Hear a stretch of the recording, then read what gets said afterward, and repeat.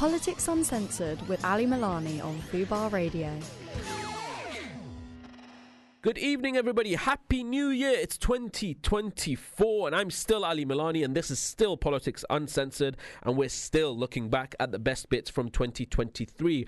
It's a brand new year, and we have an exciting cohort of guests to look forward to in 2024. But before we get to all of those amazing guests and those amazing episodes that we've got lined up for you, let's look back one last time to my favorite interviews from 2023. First, I got a chance to sit down with the former leader of the Labour Party, Jeremy Corbyn, about his new poetry anthology, Poetry for the Many. We spoke about his early career in politics, being elected leader of the Labour Party in 2015, his opinions on Sir Keir Starmer, and we might have even had a conversation about poems and jams. Do give a listen. Jeremy, thank you so much for joining us. My pleasure. First of all, how are you? Very, very well, thank you. As you see me. Yes, well, I was going to start this. If it was anyone else, I'd be starting this with, post-leadership years. You must be having a lot of time off and relaxing, but it seems like your schedule is just as busy as it was when you were leader of the party. I'm shocked at the question, actually. Yeah. No, my whole life has always been very occupied and very busy, and now is no different to any other time. Yeah, and so you're still at the front line, fighting the good fights. Obviously, the MP for my area, and that takes up a lot of time anyway. Doing a lot of stuff in Parliament, a lot of campaigning work, and building up the Peace and Justice Project, which is going extremely well. And working on a book I'm writing myself, which is going well. Yeah, we're nearly at the final editing stage.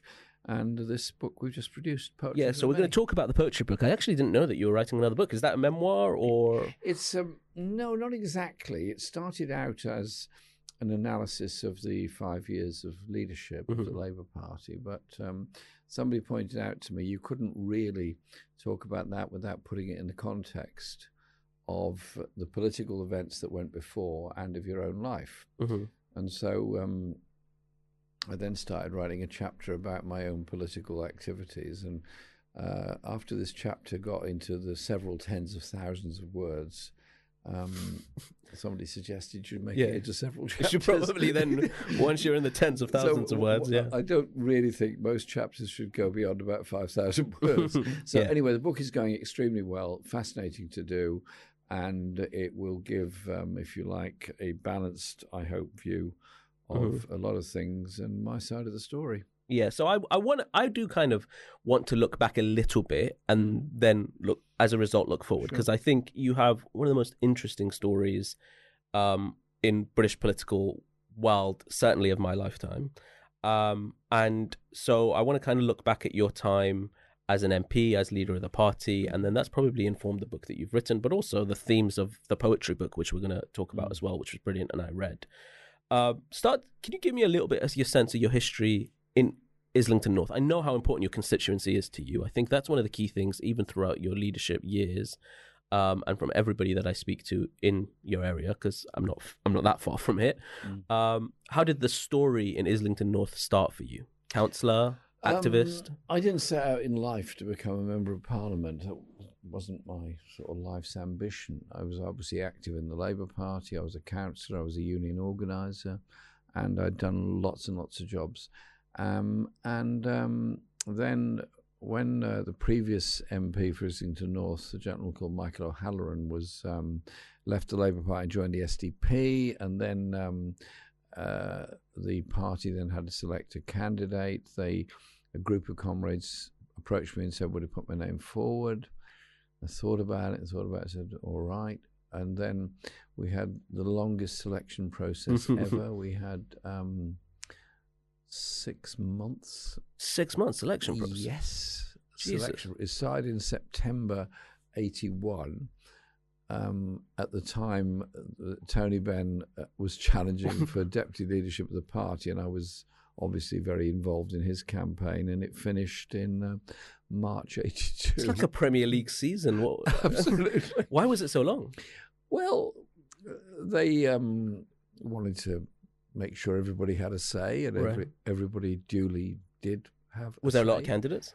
Yeah, there were a lot of candidates, and eventually it was done by a General Management Committee delegate voting, And eventually I got it by 39 votes to 35 on the 6th ballot. On the 6th. Did you think you were going to win when you put your name forward? No. No. No, you can't go into something like that assuming you're going to win. If you do, you certainly lose. Yeah. No, I said, look, I just said, look, this is me. Here I am. This is what I think about. Yeah. Because when I did it in Uxbridge under your leadership, the way I was convinced to do it was, you run and just put the ideas on the table, and then the eventual winner will take it on to your leadership bids. And it was the same for you then. You were just putting the ideas forward. So I put the ideas then, talked. I was a councillor in the neighbouring borough, so I obviously had some knowledge of, quite a lot of knowledge of the area. And I found it interesting doing these discussions and debates, and the number of points that I brought out from it was that the MP has to be rooted in the community. They have to be involved in the community, and they have to try and represent it. But above all, they mustn't never go away from the community, which is why during all of the time, my office, the only time I ever get irritated with my office is if they take time away from the constituency. And when I was leader of the party, we had this golden rule that at least one full day a week would be in Islington North. And they said, can't do that. So I said, no, I'm sorry, this is a rule that will not be. But this is a rule that will not be broken. It's not, I think that the reason that that's important, it's not just that, it allows you to stay connected to the community from an electoral perspective, but it keeps your ear to the ground. You get to hear from real people, right? Also, people I've known for a very long time. Yeah. And these are, people in different communities, jobs, industries, businesses, all that. I know them all very, very well. Yeah. And they will tell me what they think. And I trust their opinions. And that difference is really interesting. I remember, and again, just one of my personal stories, I did one of the Sunday programs. When my campaign kicked off, I went on the Sunday program and I bombed. I was terrible, right? And I had a canvassing session straight after. And I drove back and I was in sweats. I thought I'd ruined everything. I thought I'd screwed you up and you were going to get shit because of my performance. And then I started knocking on doors and realized, no one watched it, right? They had far too much in their own lives going on, from like feeding the kids and affording uniforms and things like that, to pay attention to Westminster. Yeah. So I wonder, you've had such a long and you've been through different eras in British politics. That Westminster bubble, you got to tell me what that's like when because it's not real life. It's kind of unreal. I remember very early on, I'd been elected about couple of months or so this would have been summer 83. I went to a meeting of a tenants association in July, and the association meeting started about 7:30, and it went on a bit and so on. It came towards 9 o'clock, and I said to the chair, look, I'm really sorry, I'm going to have to go now. Why? I said, well, I've got to go to Parliament because there's a very important vote at 10 o'clock, and I think I should be there taking part in that vote. So I really have to go now because I've got to get there. Is that all right? I said, no. I said, well, this is a bit difficult, but I understand you've got some issues you still want to discuss, but we've already been here 2 hours. I said, And this woman said, Jeremy, listen, I met you just before the election, and you told me you're going to be for round here. I didn't realise you were also going to get mixed up with Westminster.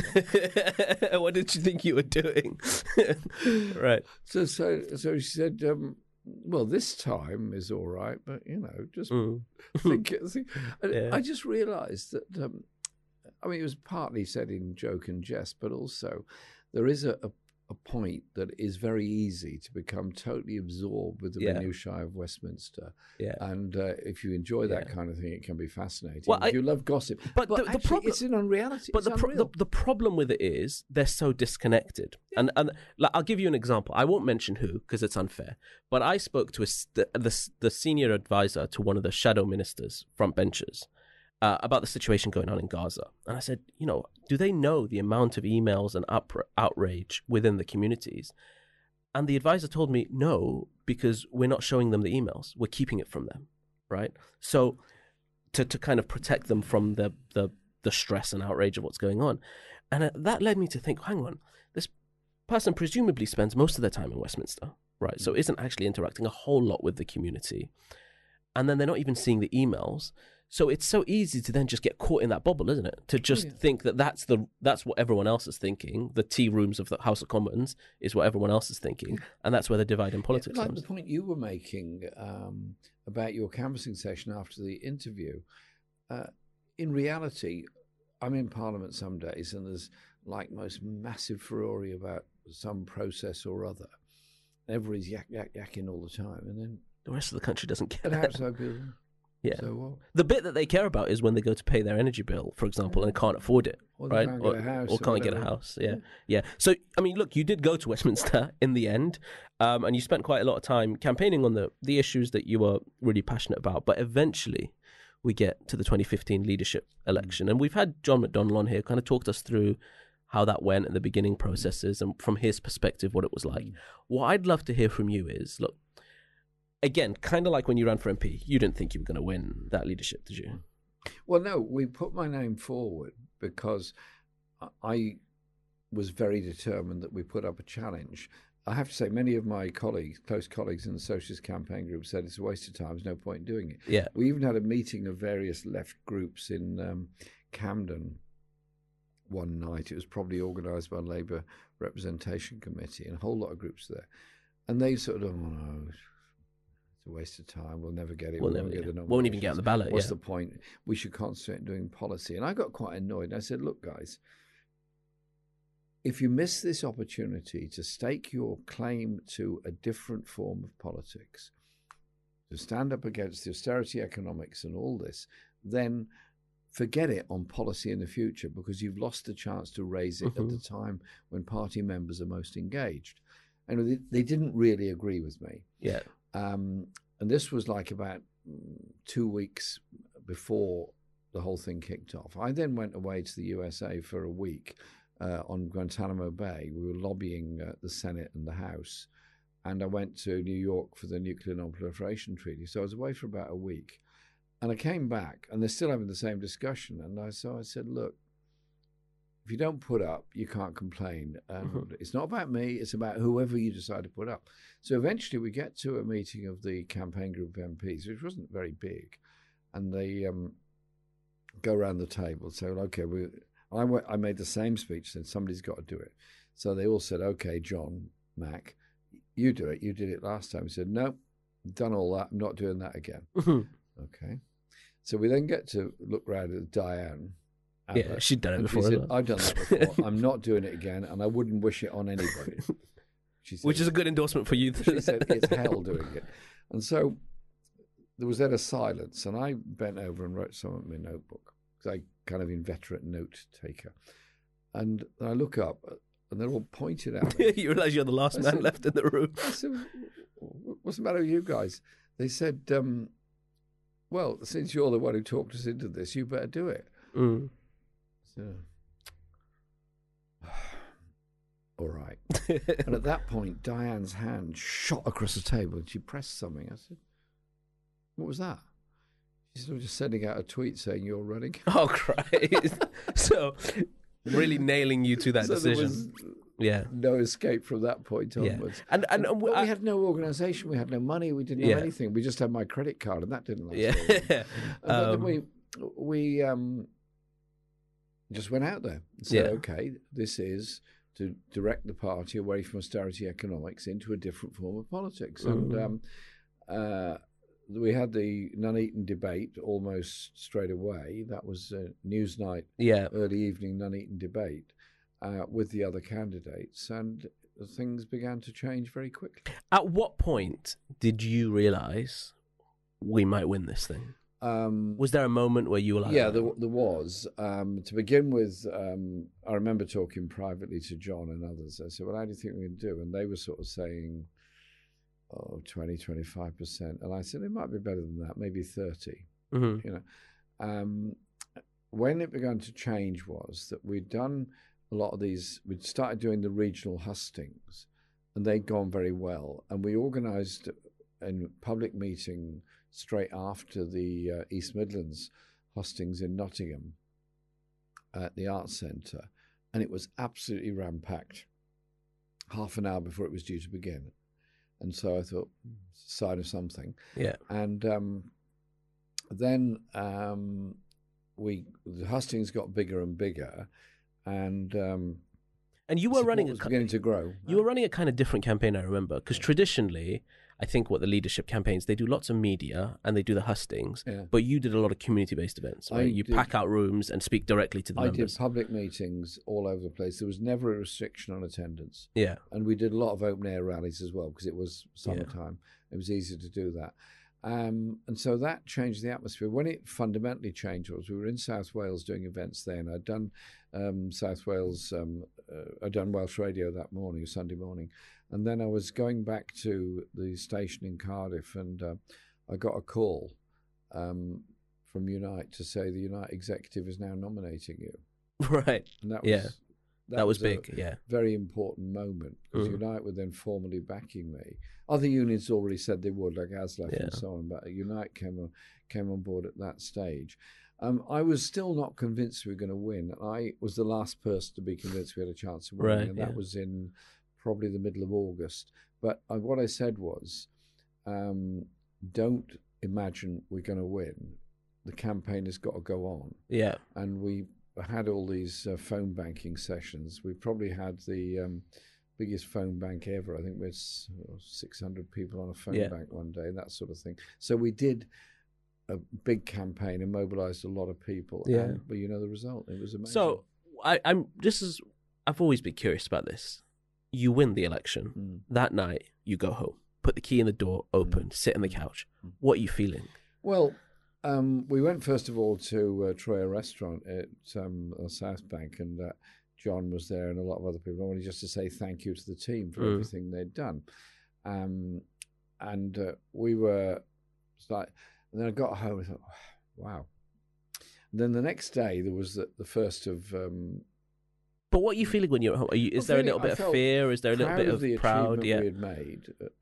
Very humble to have had this thing. This trust placed because it wasn't a small margin of victory either. It was quite a big margin of victory. It was overwhelming, yeah. And then I was just sort of started to think of all the issues we're going to face and all the problems we would get and the difficulties, but also the opportunity. The opportunity to develop our political system in a much more open way and open up particularly for marginalised communities. Fundamentally, it's one for everybody. Yeah. Then the next argument was about the following morning, because I was told by the Labour Party head office that the tradition was the newly elected leader went to do Andrew Marr the next morning. All right. And I said, well, so what? And they said, well, you've got to do it. I said, no, I've already booked to do a Mental Health Day event with the Camden Islington Mental Health Group.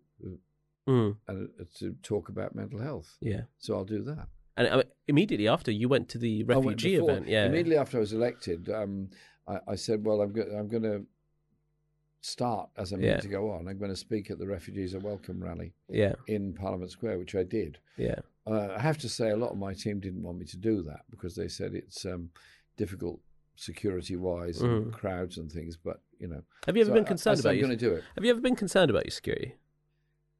Not really, no. I mean, you can't go around always being worried about your own security, because if you do, you end up never going anywhere. But I imagine your family have always been concerned about that, right? My loved ones and family, and my wife Laura and my sons are continually worried about this. And we have had... I can imagine. We've had some very unpleasant incidents. But I think... But, you know, 90% of it is the opposit. No, yeah. I imagine 90% of it will be... positive, right? And what are those? The safest place I feel is Islington. Islington North, right? Yeah. So I want to kind of look back on your leadership years. I totally reject this idea that because we didn't win in 2019, that nothing was achieved in the 5 years of leadership. And I'll give you a few examples as to what I think. Even if you think away from policy, I mean, there were lots of things that you got the government to U-turn on. I also think it's worth bearing in mind. A lot of people don't know that even during COVID, the scheme where people got paid, it's gone out my head now, the name of it, was actually a policy idea that came from us. Yeah, that's fair. Thank you. That's absolutely right. Well, we achieved some significant policy changes. We opened up a whole debate about austerity economics and so on, and the idea that austerity economics has got to lower living standards rather than redistribute power and wealth. And actually, the Financial Times conceded that. They said, thanks to the efforts of Bernie Sanders and Jeremy Corbyn to challenge austerity economics, things have changed. Yeah. It's no longer that easy. But agenda. That's so important, because I remember when Ed was leader, and we gave up the space, and I'm not having a go at Ed, but I think the whole party did this. We gave up the austerity space.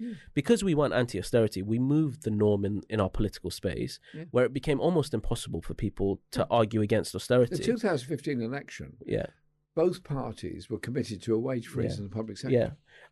Look, I think if we'd adopted an anti-austerity position, we would have won that 2015 election. And if, honestly, I think Ed would admit that in his heart as well. And one of the things that's interesting, my perspective, and it is just entirely my perspective, I think once Ed saw your leadership, he felt like maybe he was a little bit too chained to the status quo when he was leader, and he wished he could have gone further. But I want you to look back. So the 5 years, what are some of the proudest achievements? Proudest issues, Iraq War apology. Yeah. Green New Deal policies, getting Parliament to agree on a climate emergency being declared by Britain, the public ownership debate, which is now everybody's in favour of public ownership of rail, mail, water and energy, being prepared to stand up to issues on foreign policy where we don't go in militarily, instead we go in with an agenda for peace and for change. But above all, of mobilising an awful lot of people to become involved in politics. I've just come from SOAS. I was doing a reading of law about conflict war, rules of war, reading them out. Hundreds and hundreds of students there. So many of them said, I only got involved in politics during your time as leader. Yeah. And so on the mobilisation, I want to show you something. Can we throw... So for those who aren't watching, we're watching you at Glastonbury giving the speech in front of what looks like, to me, like hundreds of thousands of people. Headphones on, but I'll play this now for you. Is it on these headphones? Yeah. You want to put that up?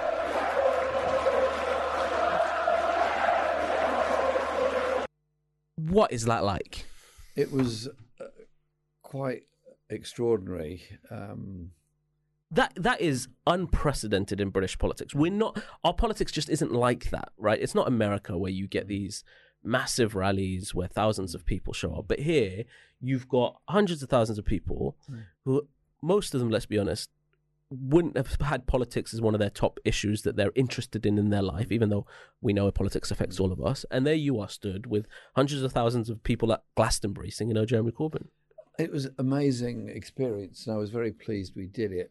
We wrote, the office got very excited about Glastonbury. Every single person in the office thought it was necessary for them to be at Glastonbury with me. Yeah, I'm sure they did. Every single one said it's really necessary for me to come. Jeremy, just for your security, I have to come.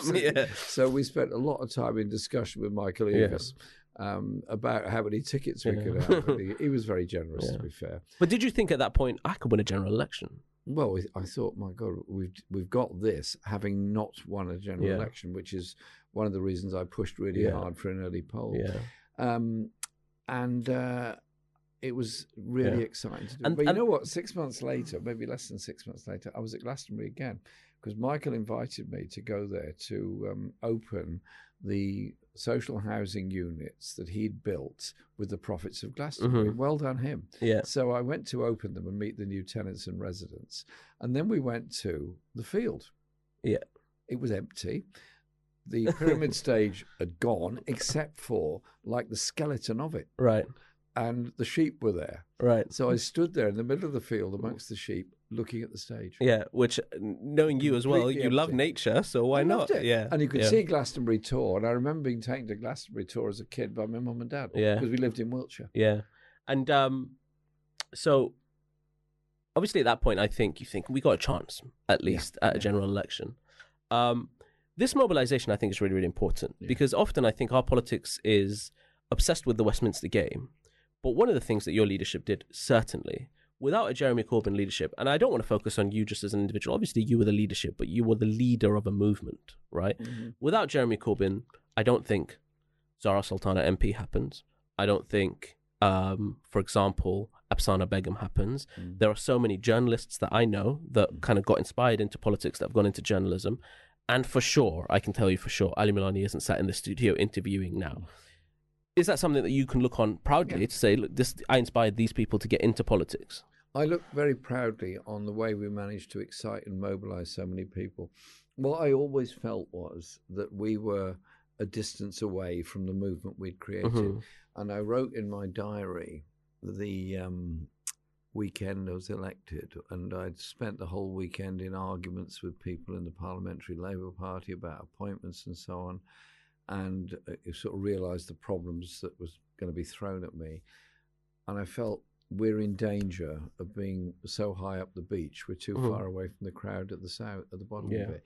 And all the time, my leadership, there was this problem of the traditions, attitudes of the bureaucracy of the Labour Party, which were pretty hostile to me, gave me a lot of trouble. And the Parliamentary Labour Party, which was very hostile to me from the very beginning. And it was only after the 2017 election, that was 2 years later, things became a bit better because more people have been elected as Labour MPs who were sympathetic. I want to ask you this, and we'll move on this. Regrets. Looking back, I mean, it's so easy in hindsight to look back and go, I would have done this, and this different. We underestimated the opposition within the Labour Party. I had a belief that all those that worked for the Labour Party would support what we were trying to do. They didn't. They undermined and they tried to weaken it. And dealing with the mainstream media is never easy.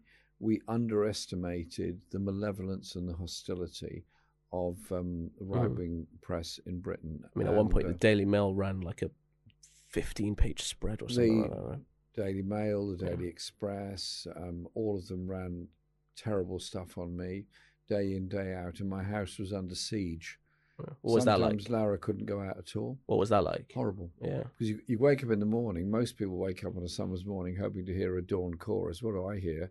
Yeah. Chattering photographers outside who then jostle and harass. Yeah. But also, like, you mentioned your wife. Your family often, and I know this because I got maybe 0.5% of it when I ran against Boris. Your family end up paying the price for it, don't they? Absolutely. And it meant that Laura, who is very political, very active, very knowledgeable, got either belittled or abused or attacked and so on. And she's actually a very significant person in her own right, nothing to do with me. And she's a Mexican woman, very interested in Mexico and so on. And obviously she got a lot of attacks, as did my sons. Yeah. And everyone, I think people forget often, and I think the media forget. I mean, in a sense, I can take it because it's me. I chose to do this. They didn't, and the horrors they got. The other thing is, one should be very careful of the insidious language that's used by the media you think you're friends. Now, I completely wrongly assumed that liberal papers, so-called, like The Guardian, would be, I'm not asking for endorsement, not asking for support, at least give us a fair hearing. They didn't. You didn't feel like they gave you a fair hearing? No. Did anyone give you a fair hearing? Well, academic analysis show that only 90% of the media reporting was hostile. Only that? You got 10%. Well, no, some of them are neutral. All right, I'm going to ask you this question. Be honest with me, okay? Of course. Looking back, I put you in a time machine, take you back to that room where John said, I'm not doing it, Diane said, I'm not doing it, and you make that decision again. Would you run again? Yes. 100%? 100%. You said that without even... Without a blink, without a delay, without hesitation. This is like just a minute, isn't it? Yeah, I like that. Well, that tells me exactly where you are. And so I have to ask you a little bit about Keir. I hope you don't mind, because he served in your shadow cabinet. What was it like with him at the time? Did you have a relationship with him? We appointed him as a shadow Brexit secretary after the referendum. I knew what his views were on Brexit, obviously, and I felt that we were going to navigate a difficult path. And I also appointed people to join in the negotiating team with the government who had an opposite point of view to him, John Trickett and Rebecca Long-Bailey, for example. how should I put it? I never felt very close to Keir. He was efficient at analysing the legislation and very quick at that. But was he particularly involved in everything else, in every other political discussion? No. Didn't show much interest in all the other issues we're dealing with. Never spoke when we were discussing housing, environment, or anything else. That was it. Was he close? No. Did you feel like, he just had an interest in his own brief and nothing else? Well, I asked him to do that brief. We went to Brussels together a couple of times, and we had lengthy discussions with Michel Barnier. I felt that we were in quite a good place when I proposed a customs union as a way forward, sort of a leave EU, have customs union alternative, which would have meant there wouldn't be the disruption of trade. He apparently went along with that and supported that, and indeed was there at the Coventry speech when I proposed that. Yeah. But do you regret? He's a very different person now than he was then. Oh, okay. So it's very, very different now. Yeah. Even on a personal level, I assume you guys don't talk now. Well, he hasn't spoken to me for 2 years. Yeah. I have a just on that Brexit policy. Do you regret the position we ended up with in 2019? Because I tell you what, I supported it. I thought it was the right move at the time. I now think, I was wrong at the time. Well, I think we should have stuck to our guns. Complicated problem to deal with, which ended up on my lap. The problem is, Labour supporters around the country support Labour because they want to see a political change and want to see social justice. People in my constituency on housing benefit, universal credit are hard up. Most of them voted Remain. People in Easington, in the northeast, on housing benefit, in exactly the same situation, probably voted Leave. Their unity ought to be about progress towards social justice. Yeah. So I tried to bring people together on this. And that bothered me, I remember, because I was in a Leave seat. Yeah. And the narrative was, well, everyone who voted Leave was a bunch of racists, right? Which they're not. Yeah. But we weren't allowed to say that because the liberal media would hammer you if you said, no, well, they had genuine economic angst and maybe they chose the wrong area to put it in, but they had economic angst. And I remember I was in Cornwall campaigning for a yes vote in the referendum, the Remain and Reform agenda that we put forward. I remember having a discussion with people in Cornwall. Now, Cornwall had a lot of Objective One money from the EU, but is a poor county. No question about that.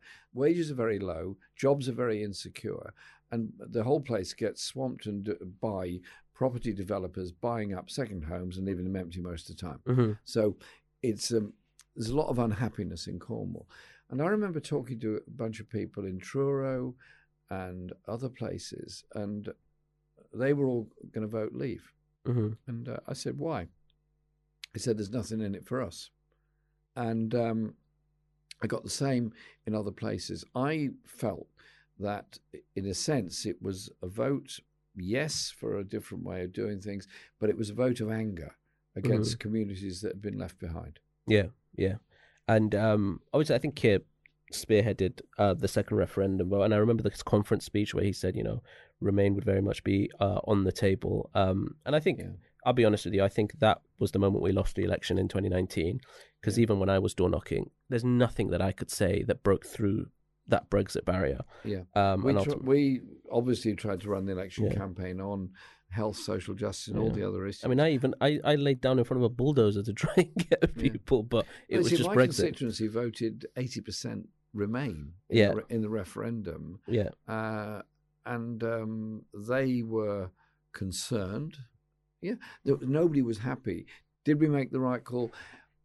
We made the call that seemed to me a way of bringing the party together. And I have to say, on the eve of the 2019 conference, there was a meeting of TULO, Trade Unions and Labour Organisation. All the unions were there that were affiliated to the party, some of whom had been Remain, some of whom had been Leave. Unanimous support for that decision. Yeah, yeah. Okay, last question on Keir, I promise, because I want to get to the book now. It's looking likely that he might be the next Prime Minister. You worked with him, at least. I mean, you didn't have a particular personal relationship, but you worked with him. If an alien was to come to Earth and you had to describe Keir in one or two words to them, what words would you use? I would say he's somebody that is very determined to hold on to his position, exercises power in a very personal and quite ruthless way at times, and sees what he believes the right form of winning an election to be an end in itself rather than a means to an end. And I get concerned about that, and concerned about the undermining of democracy in the party and some of the rule changes that he's pushed through. One, for example, which is astonishing, which says the rules of natural justice do not apply to the Labour Party rule book. Yeah, I mean, I've been on the receiving end of some of those rule changes. End of a lack of natural justice. Yeah. I want to get to the book. And natural justice on me has been rather limited as well. Yeah, I do. So I want to get to the book because that's the reason we're here. So you've written a book, or you've put together a book with Len McCluskey, Poetry for the Many. Tell us a little bit about how this came together. Well, Len and I were having a chat in my office one time about economic strategy. We get on very well, so we had a long chat. There wasn't really much debate. We were fundamentally in agreement. Then Len sort of stretches back like this, looks around and sees my bookcase. He said,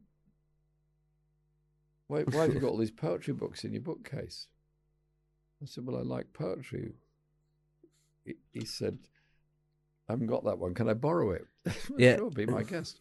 And so Len often quotes particularly Emily Dickinson, and he was very interested as to why I quoted from Ben Ockrey in my conference speech in 2015, just after I'd been elected. And I said, well, I think there's a poet in all of us, and poetry inspires and excites, and too many young people continue writing poetry after leaving primary school but are embarrassed to say so. Yeah. And so we then talked about this quite a lot. And then I said, look, why don't we try with Melissa Benn, because she's ideal for this, to do a poetry evening in Liverpool at the Casa. I said, okay. So we had an evening at the Casa. We booked it. Casa's a club in Hope Street in Liverpool. Absolutely packed out to the rafters. We could hardly get in ourselves. Right. When I thought this thing was going to be a bit of a... Well, you would think so with poetry. Yeah, because as you write in your introduction, it was fantastic. Well, I think what's interesting about the book, in your introduction, you write about how sometimes poetry is kind of looked down upon, or people are embarrassed, and there are poets in all of us, but people are embarrassed to bring it out. Yeah, well, that's right. There's a poet in everybody. So we did the event in the Casa. That was really good. Then Colin Robinson from All Books was there, who's an old friend, and he's from Liverpool as well, although he lives in New York now, and he was there because he was seeing his dad, and he said that was really nice. I enjoyed that. Would you two like to put it into a book? What? I said, well, I'll think about it. So we thought about it and then agreed we would try it, and we would choose poems each, write as to what they meant to us, and then invite other people such as Morag Livingstone, Ken Loach, I've got them here, Gary Young, Maxine Peake, Michael Rosed, and so on, each to choose a poem and say why they loved it. And so it took longer than I thought it would to put together, and much harder to do than I expected, because it's very hard leaving poems out. Yeah. And it's a labour of love, right? Because it's a labour of love. Yeah. And so what I did was I booked quite a lot of evening time and weekend time. And then my desk just became like a poetry library. Right, yeah. And I kept phoning people up and saying, have you got the complete works of Brecht? What? Yeah, I think we have somewhere. Yeah. So I borrow all these books. So how many poems did you go through? How many are in there in the end? There's 20 each. So how many did you go through to get to the 20? Hundreds. I read an awful lot of poetry. I read a lot of poetry anyway, so it was a joy. So it was a love and a joy doing it. It's funny that we talk about this because, so as you know, I come from an Iranian background. Yeah. And poetry is a big part in our culture. Absolutely. And I grew up with poetry to the point of frustration. My dad, whenever he wanted to tell me off, wouldn't shout, wouldn't tell me off. He'd read poetry to me as a sort of lesson to learn. And one of the big ones he used to say, the translation's awful. It doesn't translate. Do me a favour, for the next poetry book, will you give us some advice on an Iranian poet? I absolutely. I have. Well, first of all, one that your dad read to you. So my dad read my granddad's poetry. My granddad was a poet himself, published poet in Iran, and he had this poem that he always used to say to me. He's passed away now, both my dad and my granddad. But the translation doesn't work. But essentially, it would be something like, every day you go to shower and you cleanse your body. one day I wish you'd go to shower and cleanse your soul. And he always used to say this to me, right, as a way of teaching. Whenever I did something bad, he'd say, go into the shower, don't just cleanse your body, cleanse your soul and come back out. So I know how important poetry can be. And how powerful. And how powerful it can be. And I often say in politics is poetry, it's not prose. Yes. And I think nothing encapsulates that better than for the many, not the few. Because, poetry, of course, where does that come from? What inspires people. And my whole political message is not about the details of economics, the details of this, details of that. It's the spirit that moves people. And political change does not come from what MPs say to each other in the tea room. Political change comes because of the activity of people in our communities. But it's also so powerful in terms of a communication message. Me and the producers were sat in the sort of green room before you came in, and I was saying one of the best lessons that I've learned in politics is that the way to get people to join you in your movement, in your ideas, it's not what you say, it's how you make them feel. And that's the power that I think for the many, not the few, as a slogan had, which of course comes from poetry.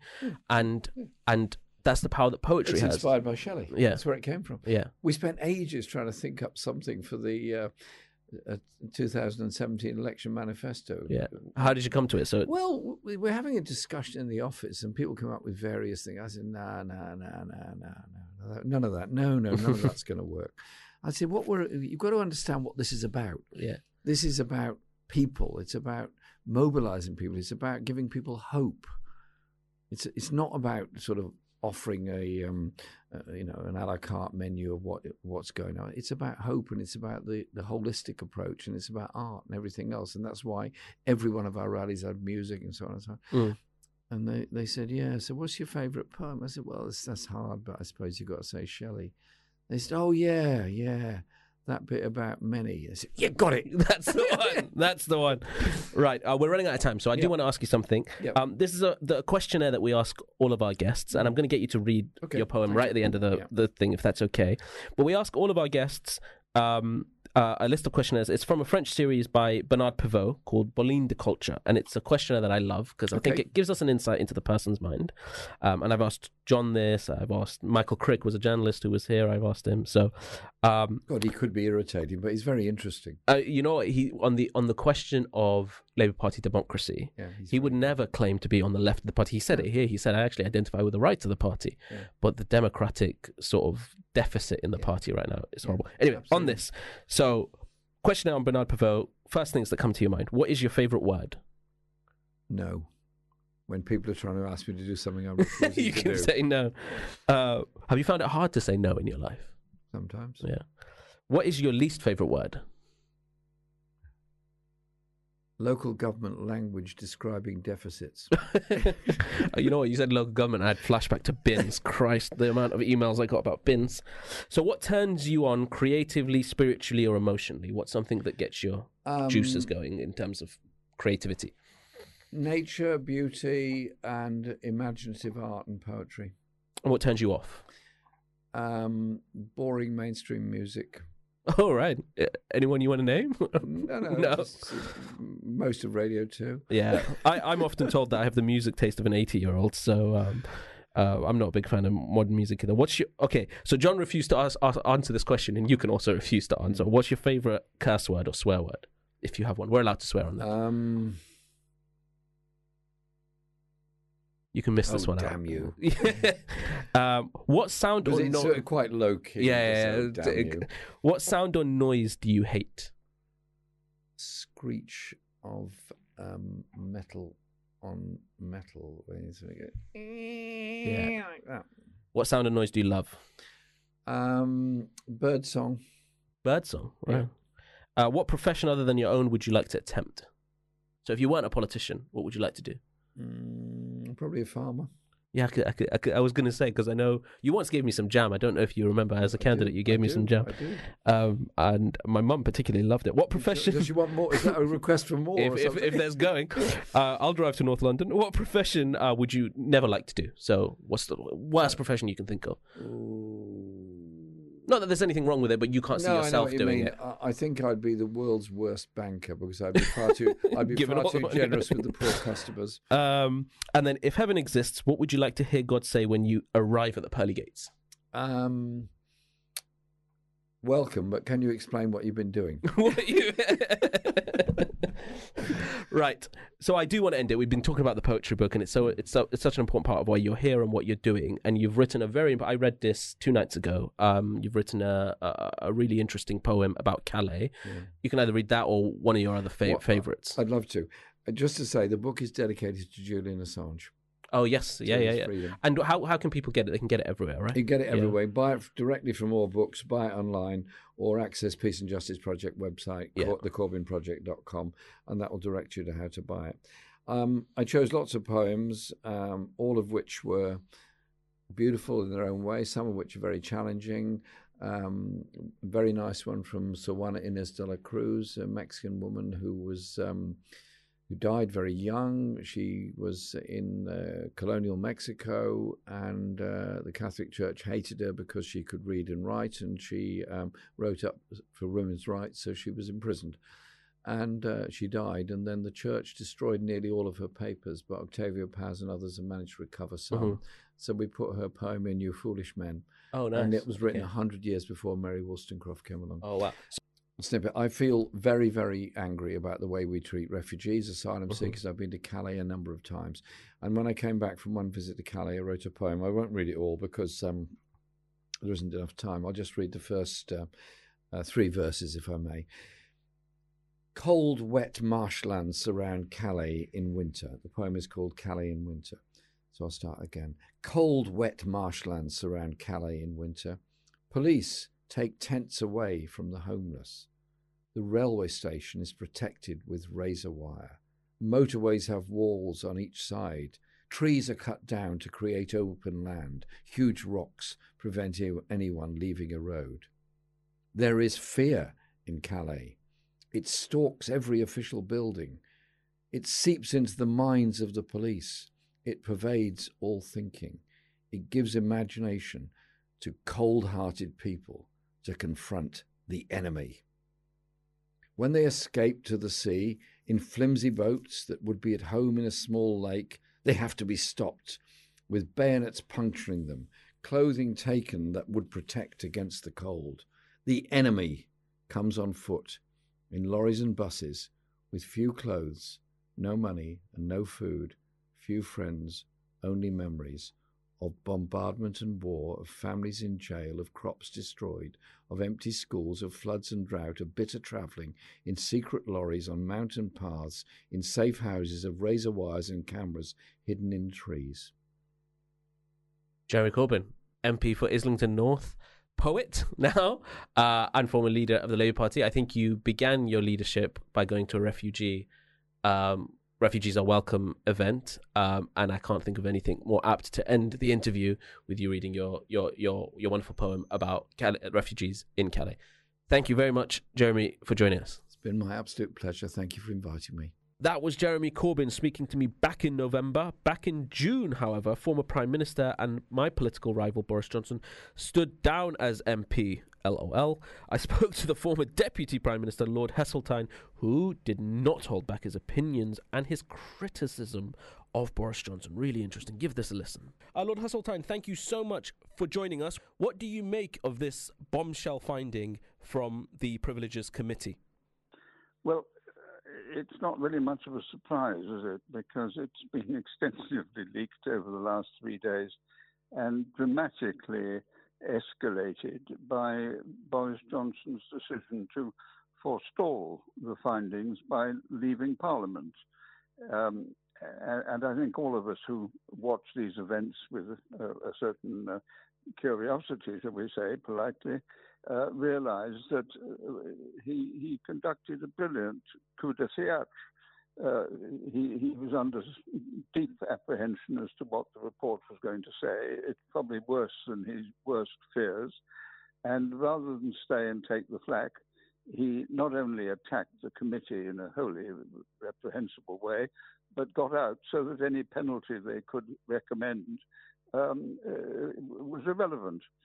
The point I made about his attack on the committee was a pack of lies. I mean, this committee is a select committee of the House of Commons with a Conservative majority, with the ability to recommend to Parliament anything that it feels appropriate. It's to Parliament who makes the decision, but Boris Johnson was not prepared to allow Parliament to have that opportunity. And so he got out from under. But the serious issue, of course, is that he lied to Parliament. And I'm afraid this is a much bigger issue than the results of the COVID inquiry, which is all wrapped up in the Select Committee report, because the really disastrous issue of our time is Brexit. And that, again, was masterminded by Boris Johnson, who told a pack of lies. Yes, and I guess this is one of the things we've been talking about, as well as the findings of the Privileges Committee. Boris Johnson's relationship with the truth and his propensity for impropriety and lies in public office. I wonder what you think that has had, what kind of impact that's had on our politics and the strength of our political institutions. Well, I think it has done the Brexit decision, which is, as I've said, it was based on a pack of lies, has done great harm to our economy. It has done great harm to our international reputation as a sane, practical, well-run country. And it has done unforgivable damage to the aspirations of a younger generation who've seen themselves cut off from the centre of power of the world power grouping of Europe, of which we are a fundamental part. And so do you think that this is the case where whoever the next Prime Minister is, as well as Rishi and the future of foreign affairs, but also institutions here at home, is there a rebuilding job to be done after Boris? Because he has really wrecked our reputation around the world and with voters here at home. Well, I think we must be fair to the present Prime Minister. He has brought sanity back to the conduct of our affairs. But he is a prisoner of the Brexit movement within the Conservative Party. And it seems evident to me that all the other political leaders are in the same sort of bind, but they are frightened of the effect that Brexit has had, particularly in what are known as the bedwall seats north of Birmingham, who've been told that the fault of Britain's demise is all about immigrants and Brussels and the forms that people have to fill in and all these things. And to turn around and try and tell people that is, quite frankly, a gross misrepresentation of the truth is a huge reversal of political strategy, and the leaders of our parties are running away from it. But they will have to embrace it, particularly as the younger generation are frustrated by where we are and know perfectly well that any sane government would be seeking to restore our relationship with Europe. Yes, and you spoke about, Rishi Sunak's attempts to kind of distance himself from Boris and change the perception. The reality is, even now, there are many in the Conservative Party who continue to defend Boris. And much like Donald Trump in America, although sometimes I find the links difficult to make, but much like Donald Trump, it seems the Conservative Party has changed, given that it's not just Boris Johnson. He has now left the scene, but people like Nadine Dorries, Jacob Rees-Mogg, there are a lot of members of Parliament, prominent members of the Conservative Party, that are within that sort of Boris realm. And so is there difficulty in being able to recover this, given that some of his acolytes continue to exist within the Conservative Party? And, you are a veteran of the Conservative Party. Is this party recognisable to the one that you served under? That is a very difficult question for people like me. I think the headline answer is no, because I worked for the Conservative Party since the days of Winston Churchill and on through Eric Douglas Hume and Ted Heath, of course, Harold Macmillan as well, and Margaret Thatcher and John Major, and indeed through to the time I spent working for David Cameron. And there is no comparison between the sort of sanity of those prime ministers and their pursuit of national self-interest and the lunacy of the greatest political mistake of the last half century. I mean, to believe that you can prosper by cutting off your biggest marketplace. How can any sane person believe that? Unless they were told that there were all sorts of opportunities in the rest of the world, which patently there aren't. And every day that goes by, and let's be frank, it's now 7 years since the Brexiteers became the principal force in government, not on the backbenches, not in the newspapers, in government. They've been there for 7 years, and they've failed to give any substance to the promises on which they got elected. Yeah, and I think, look, even Nigel Farage, who was the bastion of Brexit, certainly before the referendum and during, has admitted on TV that Brexit hasn't worked. If you were advising Rishi Sunak, which I don't know you may be doing, what would your advice be to him to do next? Well, first I would say to him, don't get into the punch-up with Boris Johnson. You won't win, because he will sling ever larger lumps of mud. And unfortunately, there are newspapers only too happy to carry in their headlines this sort of low-level political abuse. And I'm afraid the Daily Mail and the Daily Telegraph are now still giving Boris Johnson airtime and fanning the flames. And as long as they keep doing that, Boris Johnson will keep providing the wherewithal for their headlines. So what I think Rishi Sunak has to do, which he's started doing, is governing sanely, truthfully, and explaining to people just how difficult and lonely the British position is. Now, he has this huge problem that the Brexit element of the Conservative Party don't like that, and will make very noisy interruptions at every stage, damaging to the party and to our electoral prospects. But Rishi Sunak has to show the leadership and the dignity to rise above this level of internecine warfare and to show that he's going to tackle the real problems in ways which will, in the end, command respect. Okay, and last question to you. I'm really appreciative of your time. Our last question would be, do you think, given everything that has happened around Boris Johnson, the failure of Liz Truss's premiership, do you think the Conservative Party has a chance of winning the next general election? Well, nobody is going to look at the present opinion polls and the local authority results and give you a simple yes answer to that question.